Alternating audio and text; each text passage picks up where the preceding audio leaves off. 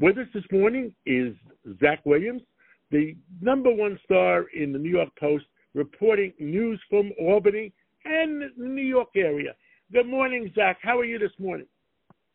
I'm doing great. Thanks for having me, John. Tell us, what the heck is going on? We're looking for a future for New York City and New York State with your budget coming up on April 1st. What's going on?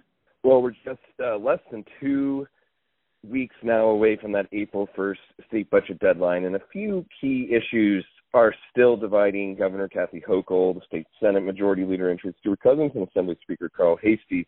Now, bail is certainly at the very top. You know, both chambers released what you might say were their budgetary wish lists this on Thursday, actually, and neither the state Senate nor the Assembly backed her proposed bail changes, you know, changing that least restrictive standard that we've discussed before, that some judges say prevents them from imposing bail in some cases where otherwise the underlying crime would be eligible to possibly hold somebody on cash bail ahead of their trial. So there's that one. There's also the proposed charter school expansion, also rejected by both chambers. And then Hochul has a different battle going on with this housing plan. You know, she wants to set local targets, 3% for downstate, 1% for upstate.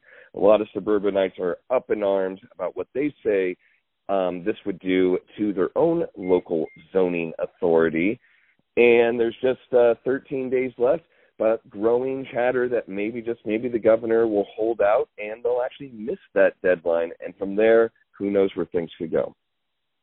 Well, you know, many people have said that the future of New York City, New York State, especially with these bail laws, people are moving out of New York, 484,000 of them out of New York City, New York State in the last 24 months.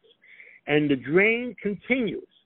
If they keep making these enormous budgets, who's going to pay the taxes, Zach?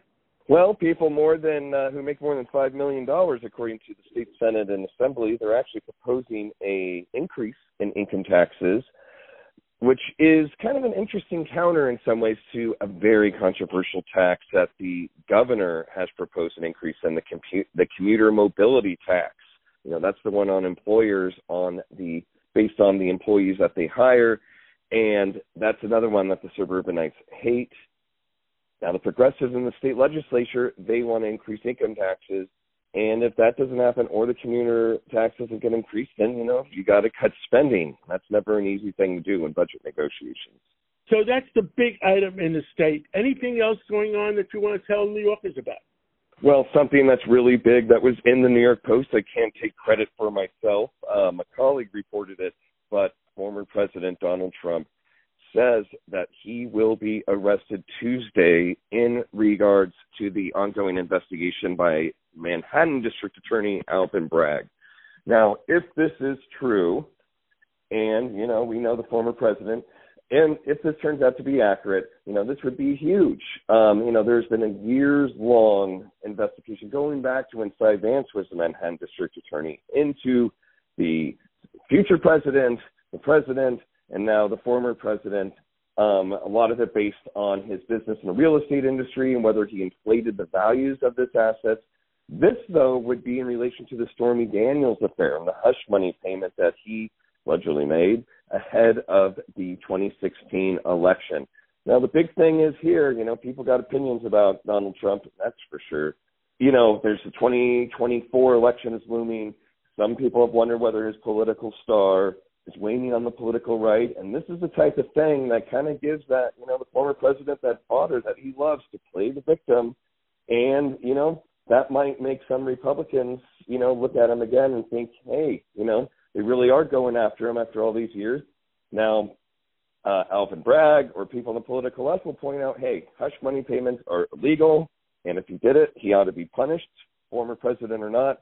But we all know with Donald Trump, no matter what, it's going to be a thing. You know, there's going to be a lot of people arguing about it, and we'll just have to see what the indictment ends up saying. My position is I think they're going a little bit too far. That woman was trying to shake him down on it, and his lawyer made the payment. and it's usually a misdemeanor. And it's a 2-year limitation on misdemeanors, and it's beyond 2 years. So they're trying to upgrade it to a felony. So it's a stretch. Alvin Bragg is going a little bit too far, and I think he'll probably have more support for Donald Trump because they are going a little bit too far.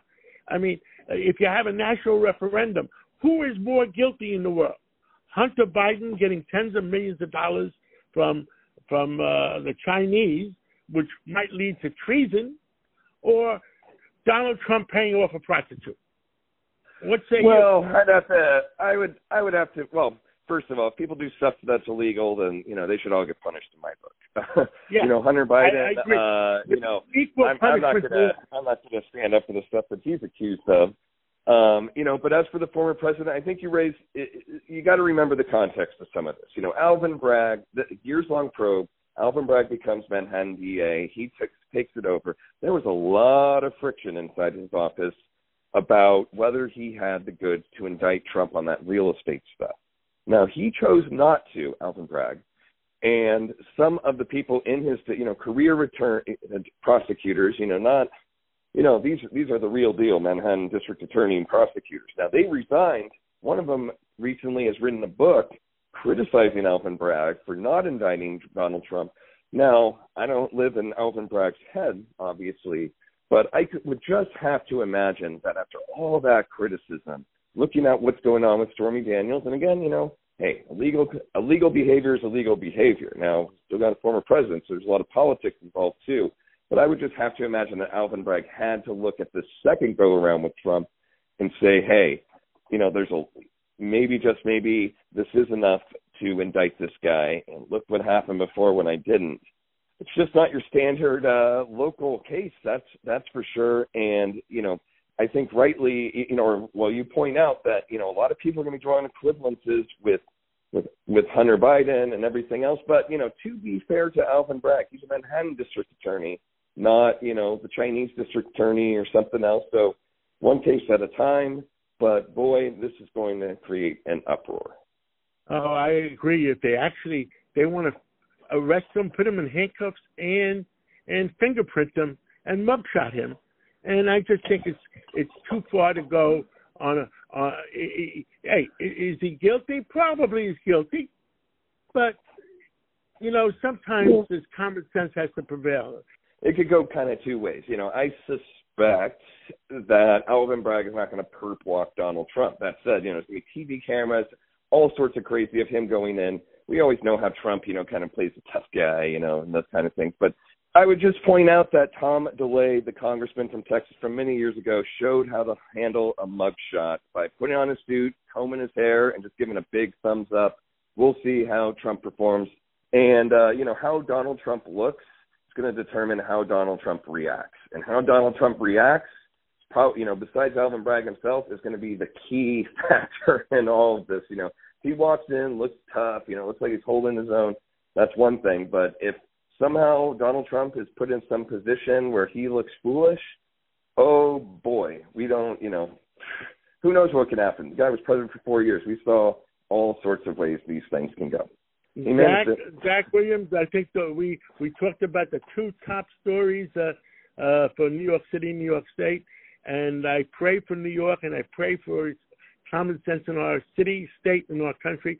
Thank you so much for giving all the metropolitan area an update. Thanks for having me, John. This is Greg Kelly for Priority Gold. What does it mean to be America's precious metals dealer? It means that you're in touch with the hearts and minds of those who love this country, value our freedom, and want to protect the future. Priority Gold is that precious metals dealer. They've helped thousands of Americans back their retirement with solid gold and silver. Call Priority Gold at 888-506-6439. Receive free shipping, free storage, a free investment guide, and one of the best purchase experiences in the industry. Call now or go to PriorityGold.com.